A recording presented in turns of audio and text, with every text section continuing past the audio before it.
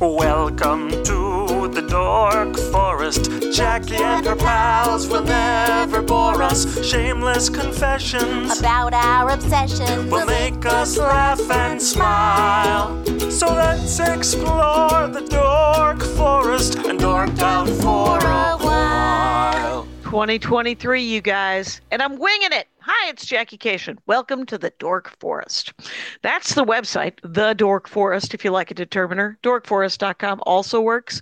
JackieCation.com has all of my stand-up information. Like, it has videos, it has pictures, it has links to this podcast and to my other podcast with Lori Kilmartin. It has a merch store that has Dork Forest t-shirts. It has all of my stand-up merch and all of my CDs and DVDs. So that's what you know about websites. There's an opportunity because we're in the new year here that you can donate to the Dork Forest. I don't have a Patreon. I don't have anything really set up, though I understand you can set up on PayPal a monthly if you wanted to. You could donate and be of to support the show. This is the 17th season, the 17th year I've been putting this stuff out. It's free, but if you have money and would like to throw me some money, boy, howdy. There's a PayPal. There is at my email address, actually, Jackie@JackieCation.com, which you can also email me and tell me how much you're enjoying the show. You can also do Venmo if you'd like, which is just Jackie Cation, no hyphen, all one word, picture of this person, me, and then I think that's it. I think I have Zelle, but it's too complicated. Other than that, let's do the credits. Patrick Brady, still in, fixing the audio, all these years later. Give it up to Patrick Brady. That's what a lot of your donations support, by the way, because I like to share the wealth. And then Bill Mose, he does the websites. And Mike Rickberg wrote and sang that song, composed and sang that song with his wife now, Sarah. And at the end, he sings the Mexican hat dance, which is always fun. Anyway, I'm sure there's more to it. There's a Bandcamp that has a bunch. It has like a stand-up storytelling album that was never released. There's also a bunch of live episodes that many of them are free. There were 200 episodes that were not pre-recorded, and I sort of culled through those, and I pulled like 17 of the best ones. There's an album collection of that, 17 hours of Dork Forest. If you run through all of the episodes, go to bandcamp.com, Dork Forest, or Google those words, and you'll find it. Anyway, there's probably more. I can't remember any of it, but you're doing great. Feel free to enjoy the show. Jackie Cation. I'm still in my friend Liz's apartment in New York City. It's still Christmas here. But I am talking with Shanda Sung, Bloomington, Indiana comic. Welcome to the program. Thank you for having me. All right. Shanda Sung is spelled Shandasung, and that's her Instagram. And so check that out and find out what you need to know about that. We're going to dork out, though, about RollerDerby, which I did one episode many years ago about RollerDerby. I've forgotten everything I've ever known. Do you play RollerDerby? I did. I am a retired skater now. How many years did you play? Did you do it for years? I played for 5 years. That seems plenty long. It was long. It felt short at the time, when you're like really throw your whole life into something similar to comedy. Yep. And but then looking back on it, it was like, man, that was a chunk of time I spent throwing myself on concrete. Well, that's it, right? Because it is concrete, right? It is, largely for the most part. And you're wearing helmet pads, elbow helmet too, or elbow pads too? Yes, helmet, mouth guard, elbow pads, wrist guards, knee pads, and some people will even wear padded shorts. I never did that. The idea is to learn how to fall on your pads, so you're not doing the like old timey like flailing of the arms on the skates, falling on your butt. Right. Like that. Hopefully you kind of train that out of yourself, so you're falling on the protected areas. Which is good for roller derby, but it's bad for when you skate without your pads, because then you just fall on your knees and elbows if you fall. Right. Then you fall on, right. Or in real life, when you're not wearing pads, you're like, oh, I should fall on my knees and elbows. Yeah. And you're like, no, I'm not wearing pads. I should fall on my ass. Yeah. Right. Oh, wow. That's, how did you get into it? How do you get into it?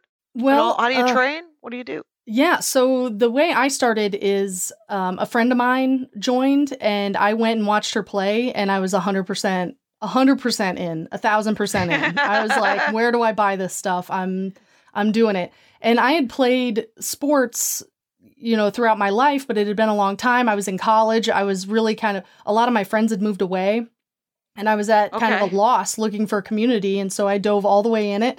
And the craziest thing about it is that you have to learn how to stand on your own 2 feet before you learn anything else, which is so unique for a sport.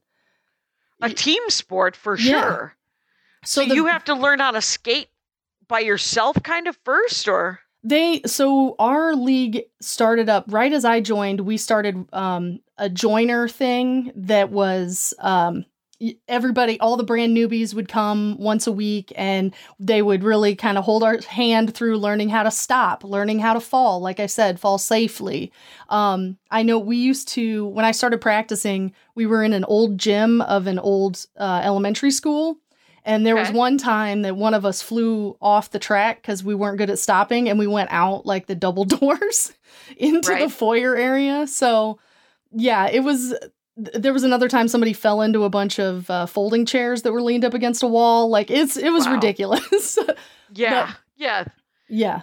So most leagues have a joiner program, a newbie program that teaches you when you're baby giraffes. That's what we called it, because you're just like can't just walk. A baby. Yeah.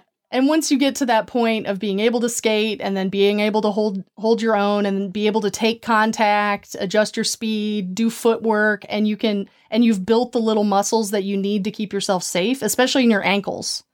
Because it's so easy. I saw about 6 people break their ankles in the time that I played.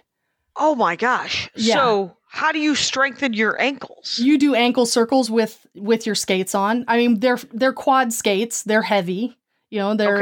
They're probably between 5 and 10 pounds. And so you would do that. And then there's just drills that you can do, a lot of footwork drills, stepping, standing on your toe stops, jumping. You have to be able to jump. There are minimum requirements that you have to meet in order to be eligible for play. And that is being able to skate so fast, being able to stop multiple different ways, being able to jump at this height, like 3 inches high, I think it is. And wow. Yeah, and you have to do that every year. Every year they check they check to make sure that you're still doing it. Yeah. Okay, so someone has started a roller derby team, and then you join a roller derby league, and then you, as the person who is sort of is the sort of mother of it all, right? Like you're the I need a team. I want to play this game. Me and one other person have decided we're gonna start a team. So you joined an established team, clearly, right? I did, yeah.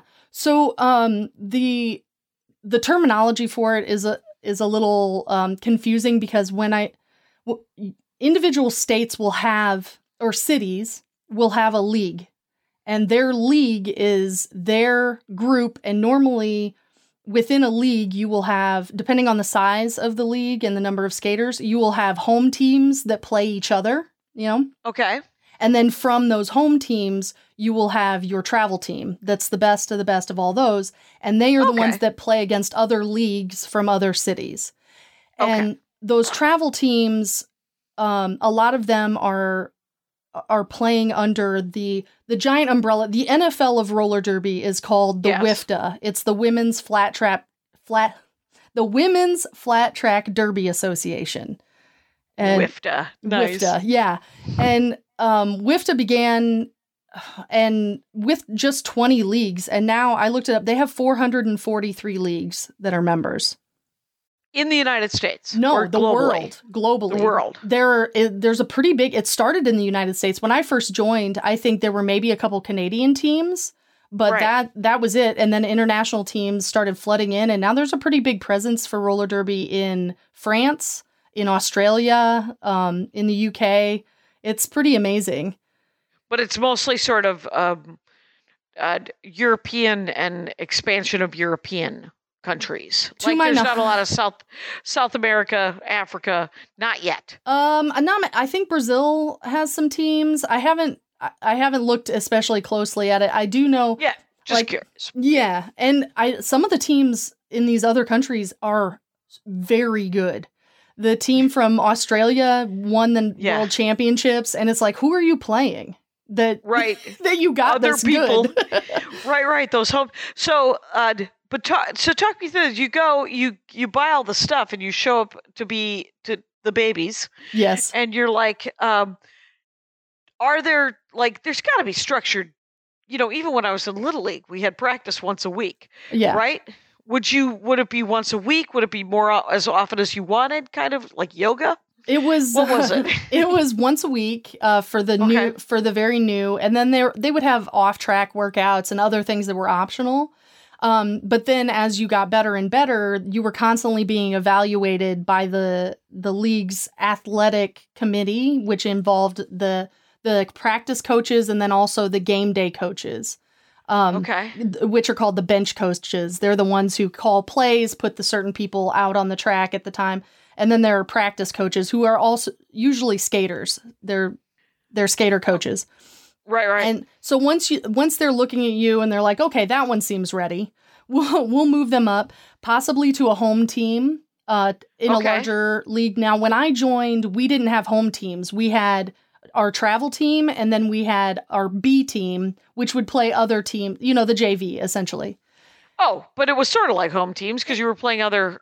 Yeah. We would play other cities just like our A team. Like, typically, we would travel to other cities, and we would play a double header, the B teams against the A teams.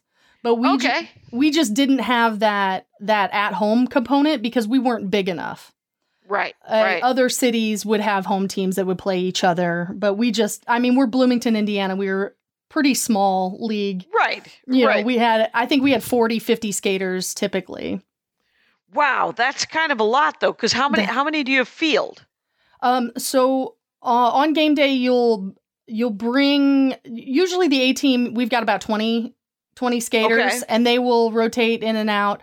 I would say 40, 50 would include like our newbie coalition, and then people who didn't skate full time. That was probably at our biggest, would be 40, 50. But yeah, so each team, there were usually about 20 people that were full time on either the A team or the B team. 20 people each.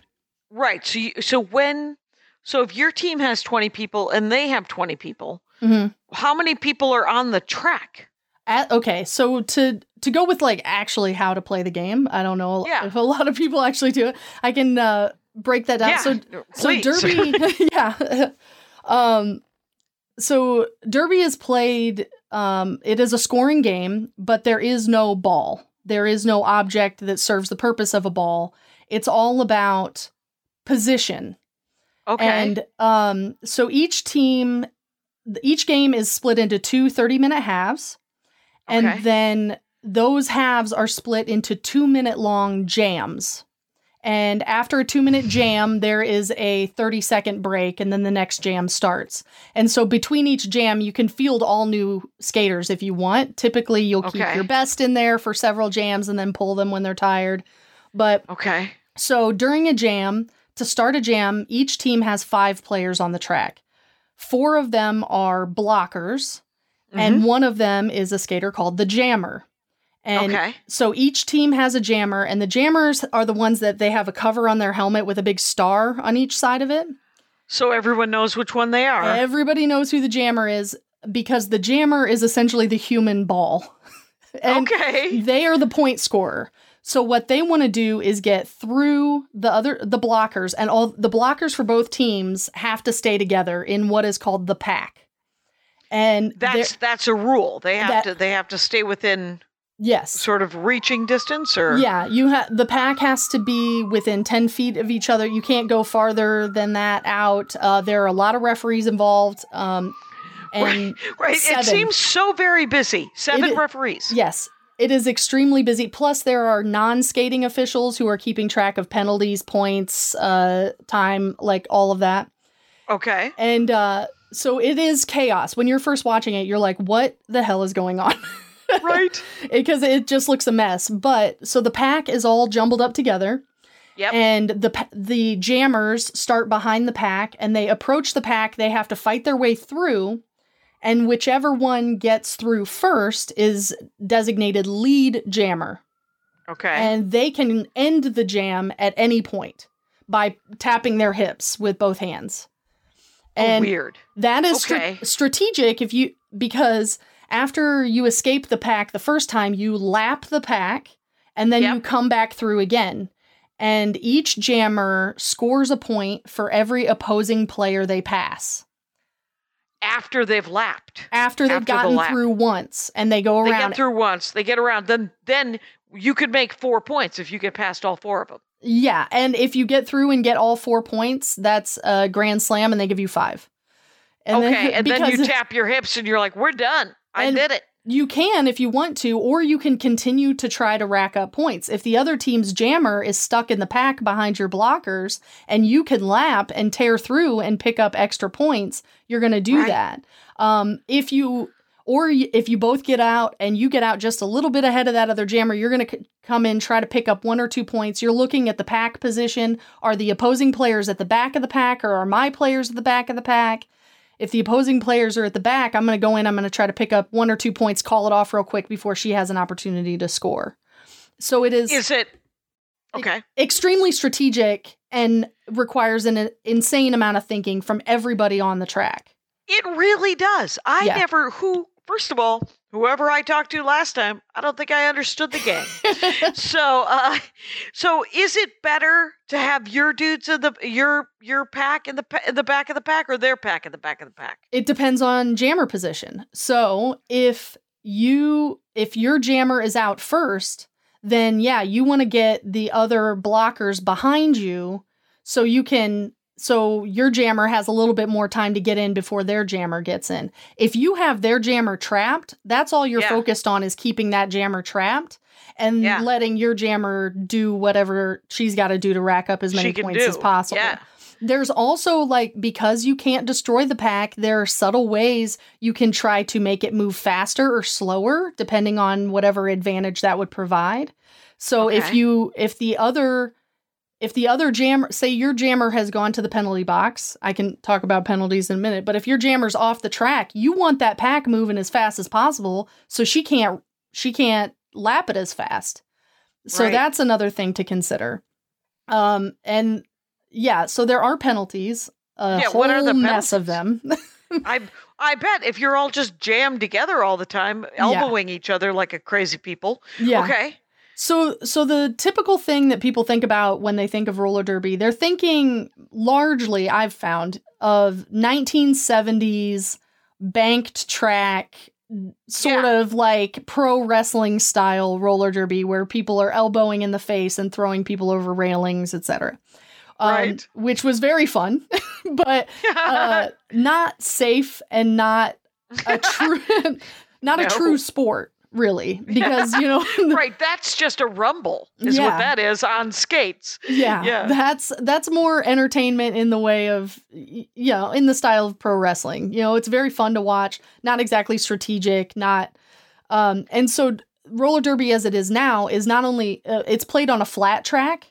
So it is a flat surface, for one, and there are a lot of penalties governing the way you can make contact with another player. So you cannot use your elbows. You have to hit with your shoulders, your hips, or you can slow them down with your back. You can't trip. You can't. You can't hit anybody from behind. You can't. You can't hit them in the head. So that feels honorable. You can't hit them from behind. You're just like, and I'm not going to clock you in your brain box. Yes. It's but you could hip check people. Yes. The hip check is king in roller derby, or queen, I suppose I should say. Quite honestly. I mean, is there even male roller derby? There is. There is. So a lot of the referees are men. And then they were like, well, we want to play too. And so they started making their own leagues. So there are men's roller derby leagues all over the country as well. They have a governing body that I cannot remember the name of. But is it MIFTA? Could it be MIFTA? It should be MIFTA. I can't remember. I can't remember the name of it. But yeah, you can go watch men's roller derby. But why? Why? Girls, it's a girl thing. We did it. Yeah, it's us. It's ours. It's ours. Yeah. And so you can shoulder, like, sort of block, or you could hit somebody with your shoulder. Yes. And you can hip check them. There's child rearing hips, as opposed to child bearing hips. Yeah. And you could just sort of like hula hoop the heck out of them. Yeah. And so that the penalties are when you essentially use your hands and your elbows and your head, and you hit people's heads, and you sort of trip them or get, because people gotta fall down, right? Oh yeah. There's a lot of it, and there's a lot of, I mean, most of the contact penalties are accidental. You're skating, you're a little out of control, your arms go flailing and you elbow somebody, or you're coming into the back of the pack faster. Like, that's a big thing with jammers, is hitting people from behind. You get what's called a back block penalty, because you're coming in the pack fast, and if you come in too fast, you hit someone from behind and knock them down, you're going to go. Because you're trying to squeeze between, right? You're trying to squeeze, and you're like, well, I just hit your back. Yeah. Because you moved. And there is, so as far as strategy goes, the blockers are very focused on the other team's jammer and stopping them, but also they need to be thinking offensively. Okay, I see my jammers coming. Is there a way that I can hit these other blockers and get them out of the way, especially out of the way of the inside of the track? That's the shortest distance, and allow my jammer to go through. And that was my favorite position to play, was as a largely offensive blocker. So I was keeping an eye on my jammer, finding out what she needed, giving her. Sometimes I would literally push her through the pack, or hit somebody. Can you do that? Can you touch your jammer? Yes, you can. You can. So contact penalties cannot be given against the same team. Okay. Because you're not going to do that on purpose. So like, if you do, So often, not often, but sometimes you just grab her hips and push her through, or then she would grab onto me. I lead in, I make a couple hits. She's grabbing onto my hips, onto my shoulder, onto my arm, and I'm flinging her through or around. Oh, just sort of like crack the whip a little bit. Yeah. Because I've seen that kind of, where you're all sort of linked. Yeah. Is that a strategy where there's a crack the whip kind of angle? It is. So it's not super practical, because you telegraph it. Like, if you're setting up for a whip, like, this is like, if your arm's way out here and your jammer's coming out, people are like, oh, I need to hit her. Clearly they're planning something. But when you pull it off, which is rare, man, it feels amazing, because you just fling them, and it's a fun thing to do in like warm-ups. Is that we're warming up and we're just like kind of screwing around and just sort of loosening up everything. Yeah. When you practice with your blockers and your jammer, how do you? Is there sort of like football or baseball rather, where there's signals? Sometimes like hand signals and stuff. There are like play names. Okay, where you can yell out, Sylvia! And then everybody ducks and you jump over them. Yeah. That'd be, I don't know why Sylvia was involved, but yes. Yeah, similar things, typically having to do with how you line up at the beginning of the pack. And if you're going to try to all line up on the outside and push all the other blockers to the inside, allowing your jammer to go to the outside. That kind of thing. There's communication on like subtle levels of like, I'm looking back at my jam, or, you can raise your hand in the middle of a jam and be like, I'm looking at you, jammer, come to my side and I will make a hole, or just sort of like calling the ball. Yeah, a little bit. I got this one. Yeah. And, or if I have an idea. Yeah. Or there are strategies for if, so when you get a penalty, you go to the penalty box for 30 seconds. It's similar to hockey. So then your team is skating down. So in those situations, if there are fewer blockers on the track, you may try to do different things. We had plays that involved one skater turning around and holding on to another blocker from the front while that blocker had a hold of the jammer with her butt. and the one in the front is just helping slow down and direct. And yeah, so we had things like that. So you can literally hold people.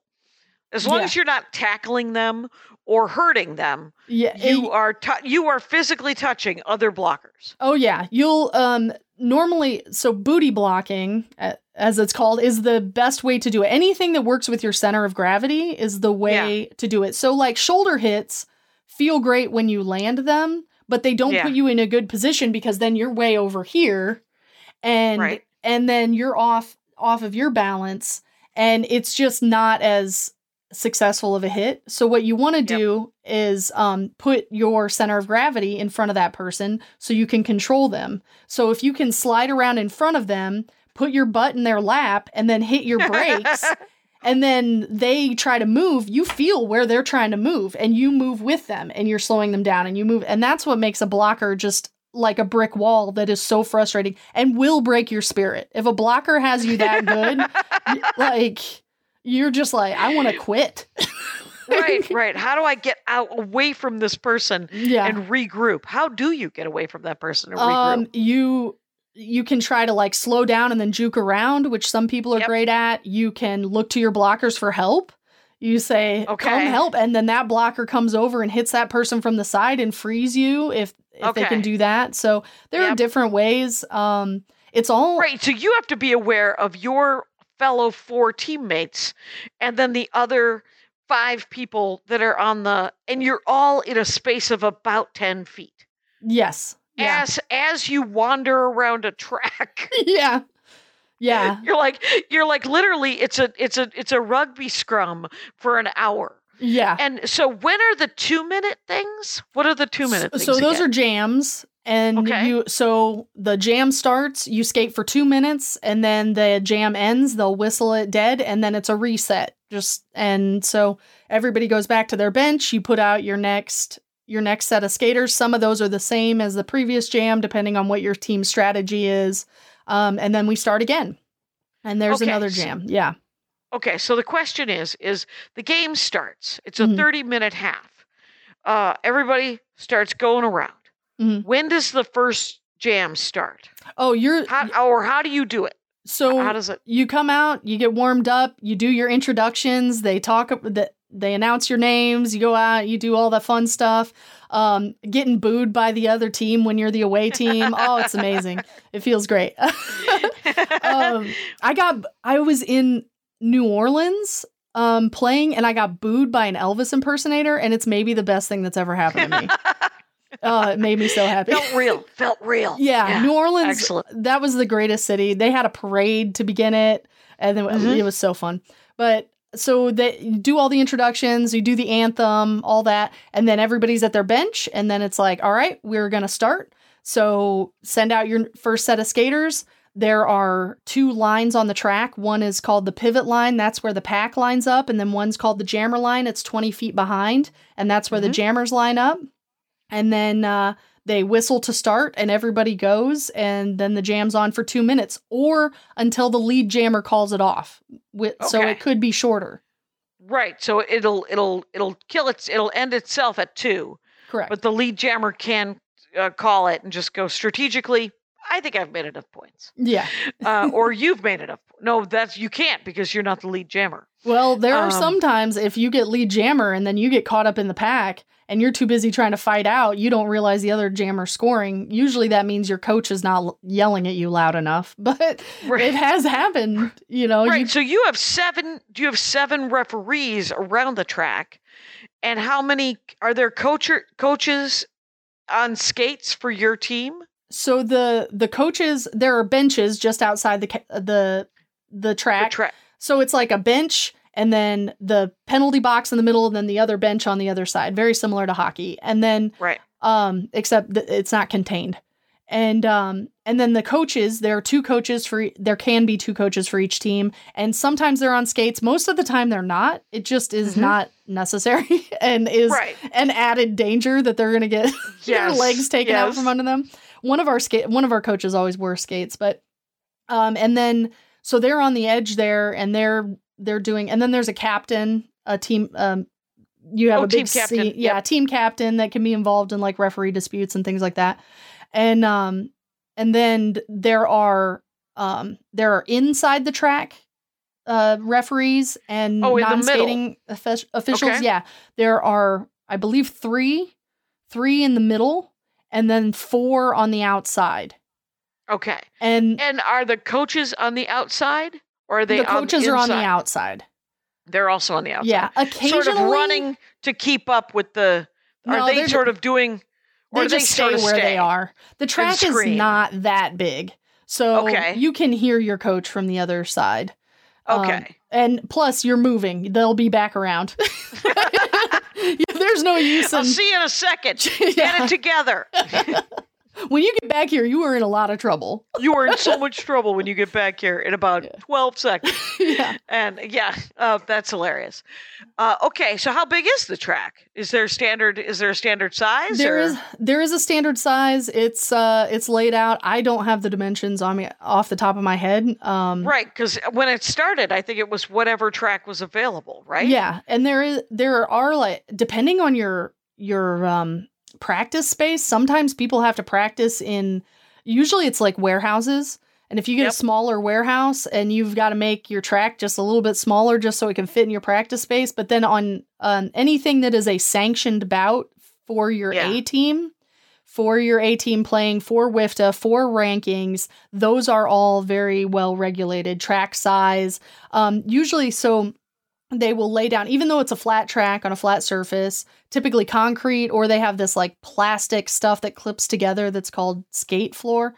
Like Hot Wheels. Yeah, it's weird. I was never a big fan of that, but you have to lay a rope down around the inside and outside of the track, and then you tape over it like wrestling mat tape is what so when you skate over it, you can feel it. So that you know where the track ends. Where the boundary is, Like the width of the track is also standardized. Yes, And the size of the circle. Is it a circle or an oval? It's an oval, yeah. Okay. So that's standardized in the A games, right? Yeah. Yes. And so when you practice, you're laying rope and duct taping just so that people know the width. They're playing in the right dimensions. They're practicing in the right dimensions. Yeah, because once you skate so much, it's like, and you're like, I know this is the boundaries here, the boundaries here. Yeah, you have a sense of, Yeah, and you can leave the track, like if you get hit and you go out of the track, that's not the end of the world. It's how you re-enter. If you cut in front of somebody that you were originally behind, that's called cutting the track. That's a penalty.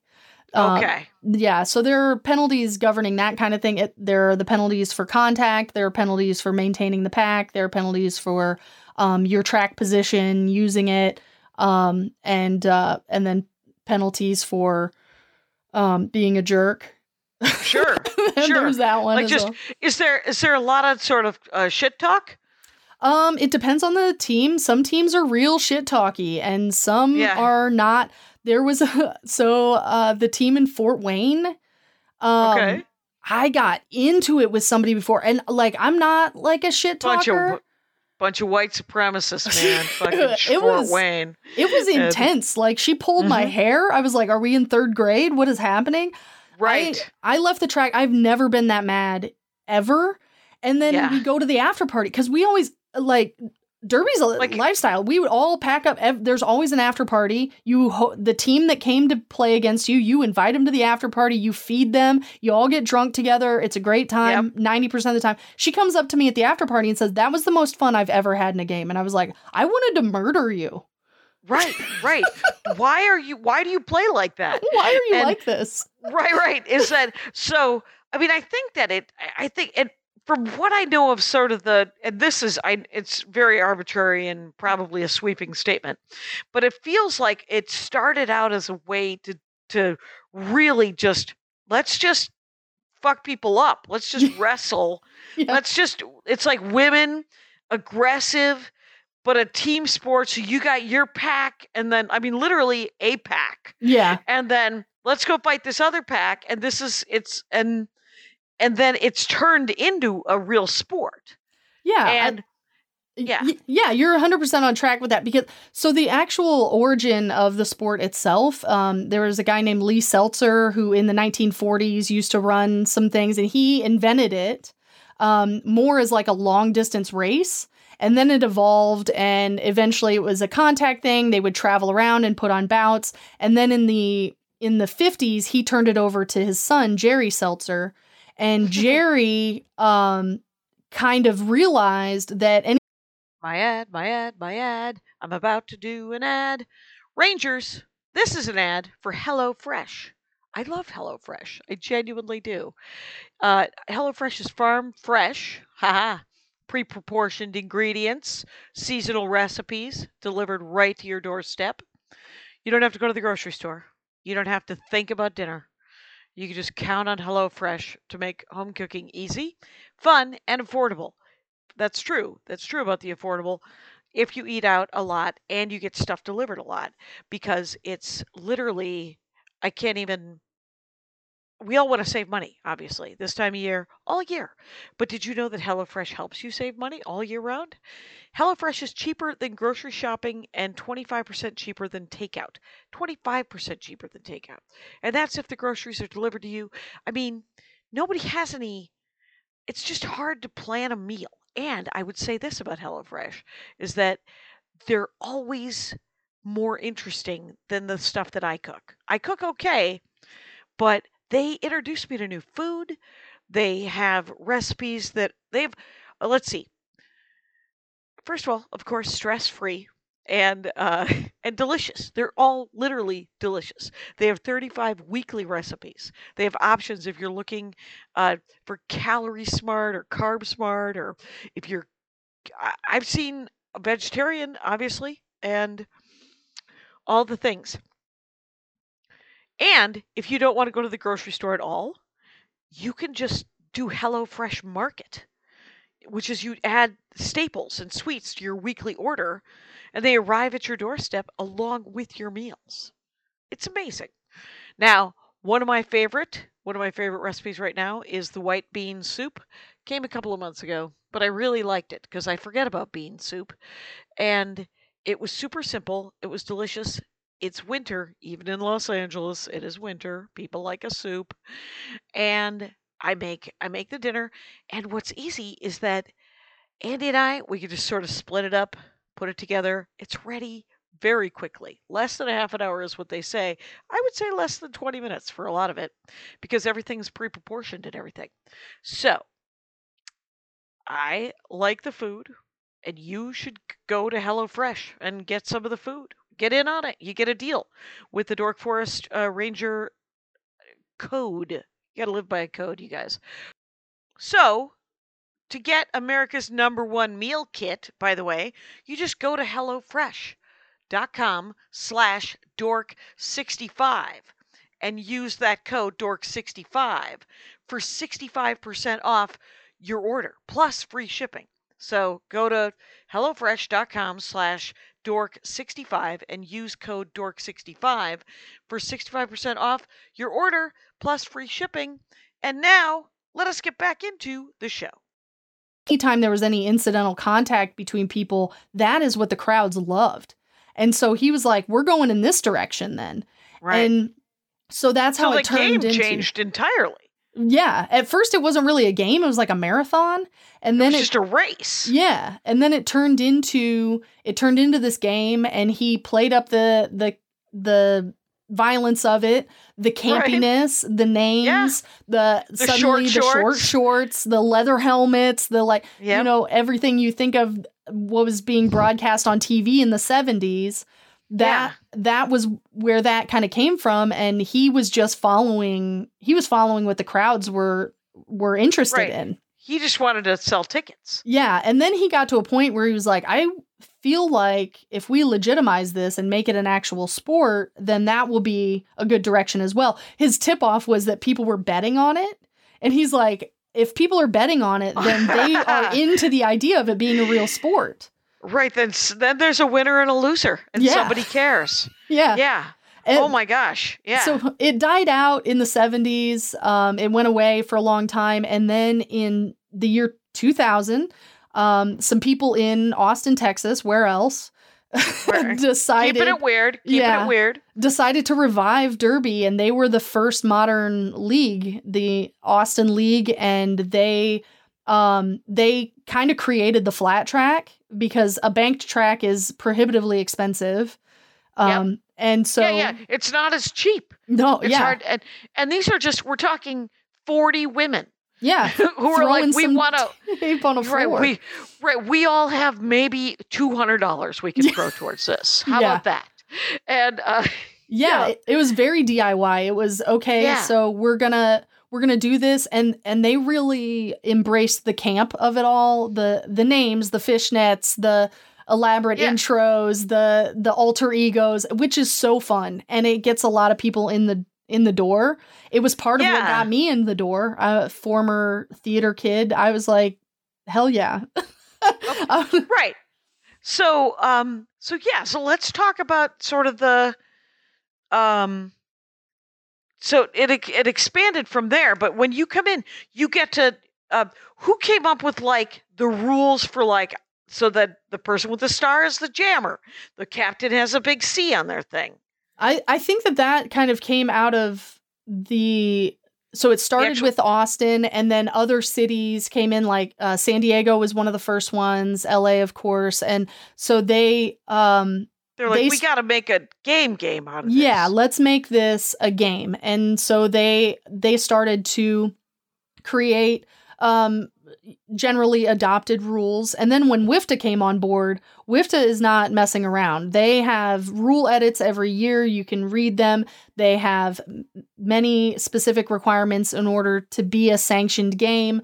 Like they are what makes it a sport. They're the ones that are like, if this is going to be a worldwide thing, we have to have a standard set of rules. If that's what we want to do. People love to make a committee.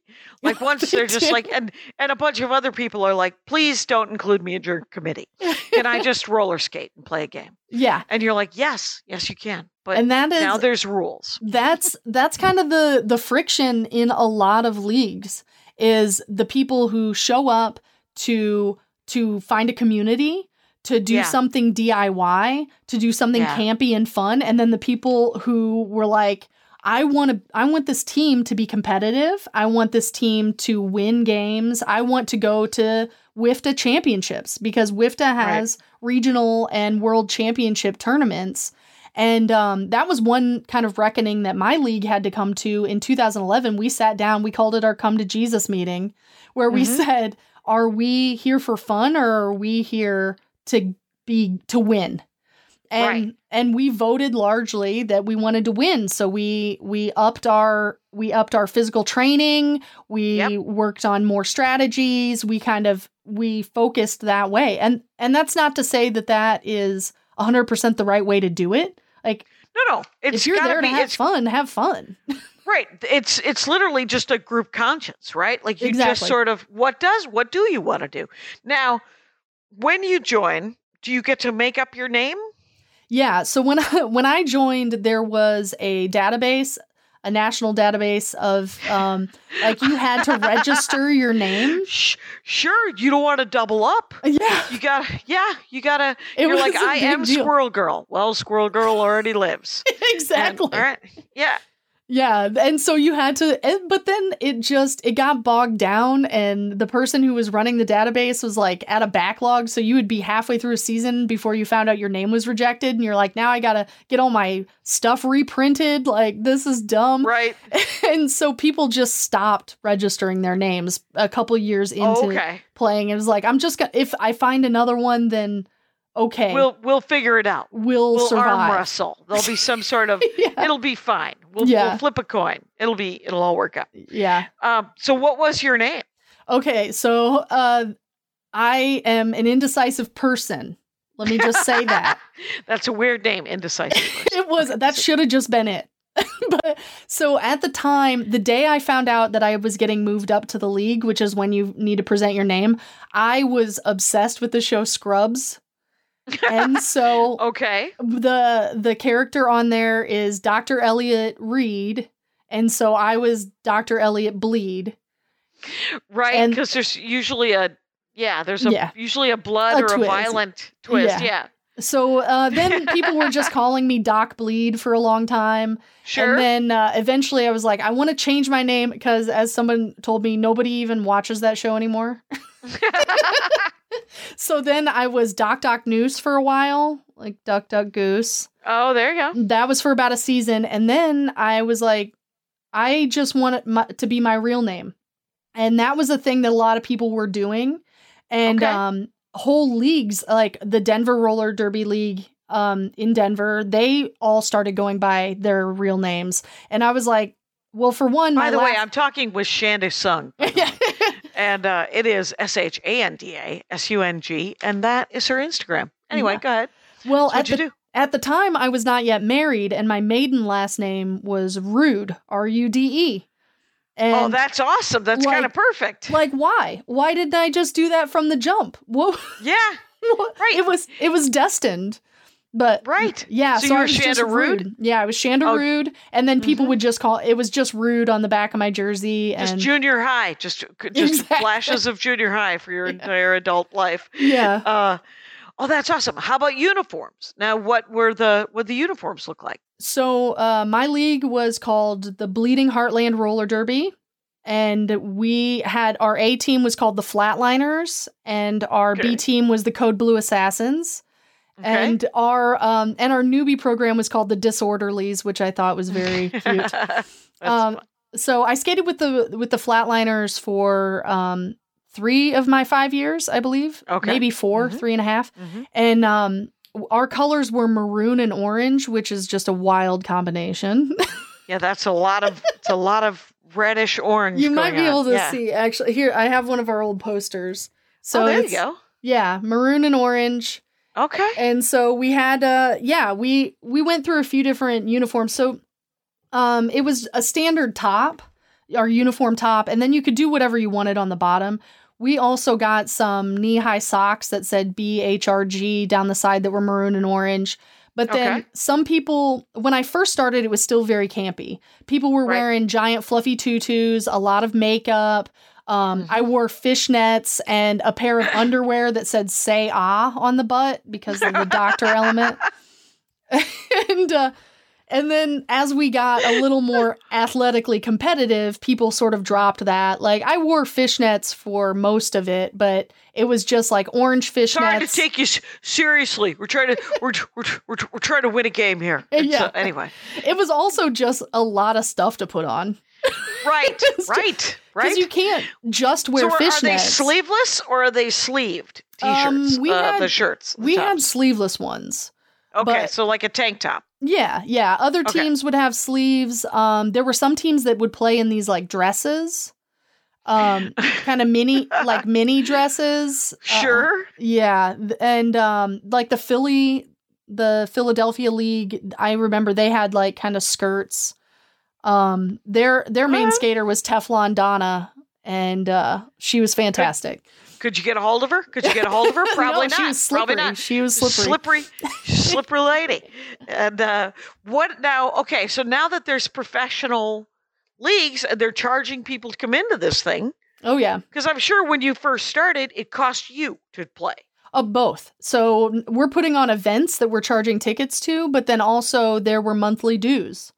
Right. I think by the time I stopped playing, they were up to $70 a month.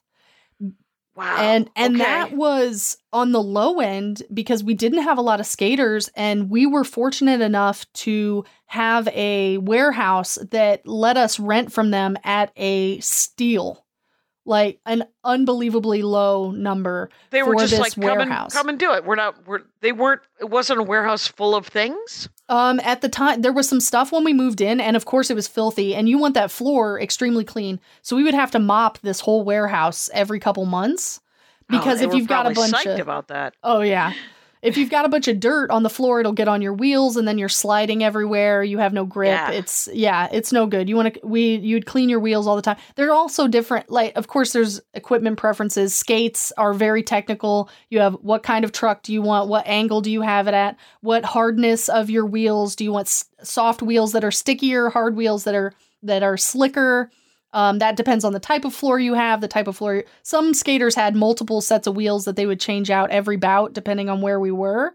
Oh, right. Depending on what the floor was made out of? Yeah. So okay. And I mean, that stuff's all expensive. My skates were $600. Wow. And then a set of wheels is $50, $60. And then you've got your pads that you need to replace regularly so they're still safe. So they still are still squishy. Yeah. Yeah. Sometimes, I mean, I was pretty broke at the time. So I remember I had knee pads that were beat to hell and I just put volleyball pads under my knee pads. Right, bro. Not effective. No, but it was would they fall cheaper. out or? Oh yeah, it's cheaper. Yeah, they slid around and they were just they tore up the back of my knees. It was a mess. But yeah, I mean, people are putting their whole self into this financially and then time wise because it is at its core a grassroots DIY situation. Every league is an LLC that is owned, operated by the skaters. So all of our skaters had to have a job. So we had multiple committees, one for media, one for events, one for athletics, one for sponsorship, like all of these different things. And you had to either run a committee or be on a committee or sometimes be on two committees. If we didn't have a lot of skaters, you had to do extra jobs. Right. And that's every week. You were practicing at least once a week. 3 times a week when you're on the team. It's 3 times a week. Yeah. 2-hour practices. A week. And then these committee meetings, were they monthly or were they weekly or? It depended on the time of year, if we're in season. The need? Yeah, then it could be more. I mean, endless emails, a server filled with multiple chats. Like, it takes over your life. Yeah. But you love it. Yeah. But you love every minute of it. These are your best friends. Right. These are your friends. This is the cult that saves your life, right? Absolutely. It's one of those. It's like stand up. It's like improv. It's like music. You're like, sure, it's a cult, but I was alone. Exactly. So now I have someone I can at least call and cry at, or at least call and would go out for coffee or a beer, right? Yeah. So, are you still in touch? Are you still friends with a lot of those people? Yeah. I have them. They have since moved. Some of them have moved all over the country, and we're on group chats. We do Zoom game nights. We do, I have lifelong friends that I made playing this sport, and it's. So there's a quote that everybody repeats from a San Diego roller derby skater, one of the OGs, one of the originals, named Bonnie Destroyer, and she says, "We break our bodies to save our souls, and somehow that makes perfect sense." And it does. Yeah. You show up. So at the point that I joined Derby, I was was taking an extra year of college. All of my friends had moved away. My brother was in Afghanistan. I was lost. I had lost all my friends. I hadn't played a sport in years and I missed it. And I joined this thing and I let it swallow me and it felt amazing. And it gave me confidence. It gave me a goal. Self-esteem. Yep. Yeah. And it got you moving. It got you doing some It gave me these amazing experiences. I mean, we went to New Orleans and skated. We went to St. Louis, New York City, Philadelphia, Milwaukee, like all over the place to go. And then you would go and these other leagues are of your mind. They're in the same cult and they welcome you like sisters. They're like, yes, let's get on this track. Let's beat the hell out of each other. And then let's go drink. Yeah. And then you can stay at my house. Like, that happened a lot. Because there's no money in this, right? Oh, no. This day, there's like, it's not like it's not even able, right? I mean, there's not even like $20,000 a year to be a professional roller derby. So how did you get out because of the physicality of it? First I got out because I got pregnant. Oh, there you go. That's hard. That'll hinder it. So that threw a wrench in the plans. So I got pregnant. I had my son, and the whole time I was pregnant, I was, of course, like, I still need to be around. At that time, I was a skater coach, so I was coaching my team. So I kept coaching off skates, and then and then we came up to needing some announcers for some of our home bouts, and the announcers were like, "Would you like to do this?" And I said, yeah, that sounds fun. And I started doing it, and it was so much fun. You're calling the game. It was so nice. Our announcers, they knew the game, but they weren't skaters. And so I was able to be like, here's some strategy that I'm seeing play out. Yeah. And a little color commentary. Yeah, exactly. Yeah. It was so fun. And so I did that the whole time I was pregnant. And then as soon as I had my son, our team had met its goal of being competitive enough to make a regional tournament. And so I had 3 months to get back in fighting shape. And so I did. And like 145 days after I had my son, I went and skated in a regional tournament. That's awesome. Yeah. And I skated for one more year after that. And then I was like, this commitment is becoming too much. I have a family now. I can't do 3 days a week. And so I stopped skating, and a lot of my friends had moved away, all the ones that I started with. And it was just a new league, and my time was done. And right. So, because it is kind of a younger, it skews younger just because of the physical, expenditure, right? Yeah. And the monetary and the time and the everything, like you're okay with this being your whole life for a little while, but eventually you want to do other things. You need to do other things. And it doesn't mean that you don't celebrate it. Doesn't mean that you're not psyched about it. That's awesome. And so I announced for another couple seasons, and I really enjoyed that. And about 4 or 5 months after I stopped skating, I took a stand-up class, and then comedy became my cult, and now here I am. There you are. Exactly. Shanda's song, by the way. SHANDASUNG. It'll be in the notes. And here's my question. So how long has it been since you played? When you stopped playing? How old's your son? My son is 9. So it's been about 8 years since I skated competitively. I still have my 7 skates. years. Yeah. Still got them? I go to the rink. Do you ever go see? Do you ever just go to the rink and skate for fun? I do that. Some of my old teammates got into skate park stuff. So my whole family, my daughter, my 4-year-old daughter brings her big wheel, and we go to the skate park and do the ramps, and it's hilarious. Super fun. So fun. And now the league that I was a part of, Bleeding Heartland Roller Derby, they no longer exist. Shortly after I stopped announcing, it fizzled out. There was some internal turmoil. A bunch of skaters left because Bloomington is a college town. It's transient by nature. People leave. Yes. And it just went away, and that happened shortly before the pandemic. And so even if it hadn't already dissolved, there was no way it was going to survive the pandemic. So the league is gone, which is sad. There are some new people trying to start up a new league. And so I've been keeping an eye on them. They are having another bout, I think, soon. I'll probably go watch it. I can't throw myself all the way in anymore, but I'll go to some practice and have some fun. You're going to go to some practice and watch some games and watch them play. Yeah. That's so neat. Yeah, the lockdown and the pandemic had to throw a giant wrench. Into, because all you're doing is breathing on each other. Yes, yeah, and trying to pack people into a sporting event. Yep.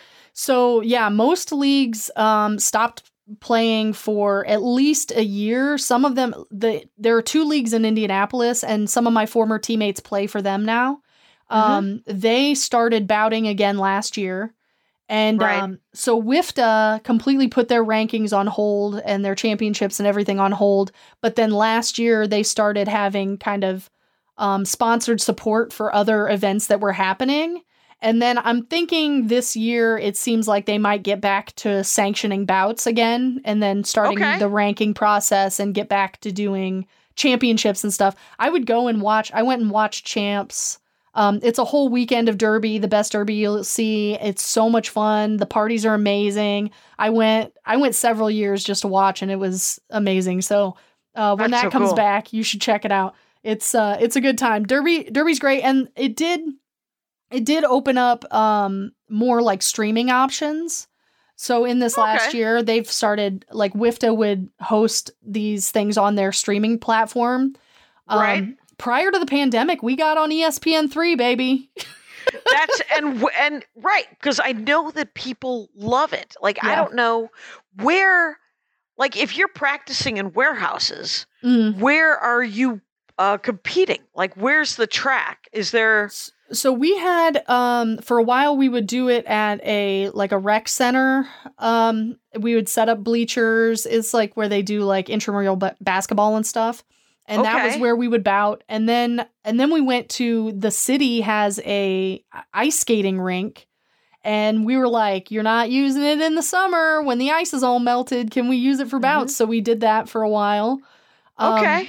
And then, Bloomington was limited as far as venues. Now, the bigger cities, like, they have small arenas. Like, Cincinnati has a really awesome, smaller size arena that they would skate in that was so fun. Some cities had a roller skating rink. Just like, which is huge. Which, I mean, that's the thing is, like, if they don't have a roller skating rink, you talk about do it yourself. You got to set up bleachers. Yeah. You have to create a track. Yeah. You have to. It's all, yeah. You have to set up a popcorn stand. I mean, there's like, you got to run merch. You got to do How's the merch. Yeah. How's the merch? Yeah. Sometimes it's like, I got to work the merch booth during the B team game and then suit up right after and go skate. Like, right. Very DIY. I'm taking tickets at the door in my gear before I go out and skate. Skate, you know? Yeah.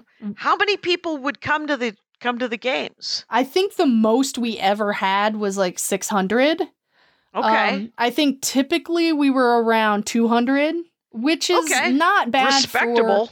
That's Bloomington, super. We've got IU. We have obscure sports out the wazoo here. For you, we're competing a lot for sports entertainment. But we came up against that competition, and the issue with a lot of leagues is like, everybody will come in the door for the novelty of it the first time. Right. How do you get them to come back and again and again and become invested? And that's difficult to do when the sport is unknown to a lot of people, when they are watching this chaos and they have no idea what's going on. Right. They don't know how it plays. They don't know how it scores. Yeah. You don't know how to cheer, when to cheer, who to cheer for, what's happening. Right. What did I just see? Exactly. So that's a hurdle that they've struggled with a lot of leagues. And sometimes they'll have a video before that's like, this is how it's played. Or they'll have a program. Shrewd. You know? Yeah. And bigger cities have an easier time. I mean, as with anything, they have a bigger market to draw from. Indianapolis, one of their teams used to play in a coliseum on the Indiana State Fairgrounds, and they would draw in a couple thousand people. And New York City, they have a league called Gotham City, which they were dominant in the country for several years, and they have multiple home teams, and like they have a pretty big fan base. So it'll be interesting to see how these smaller leagues are coming back and what adjustments they're going to make, if they're going to try to do more streaming stuff, or how they kind of survive in the wake of this thing that put everything on hold.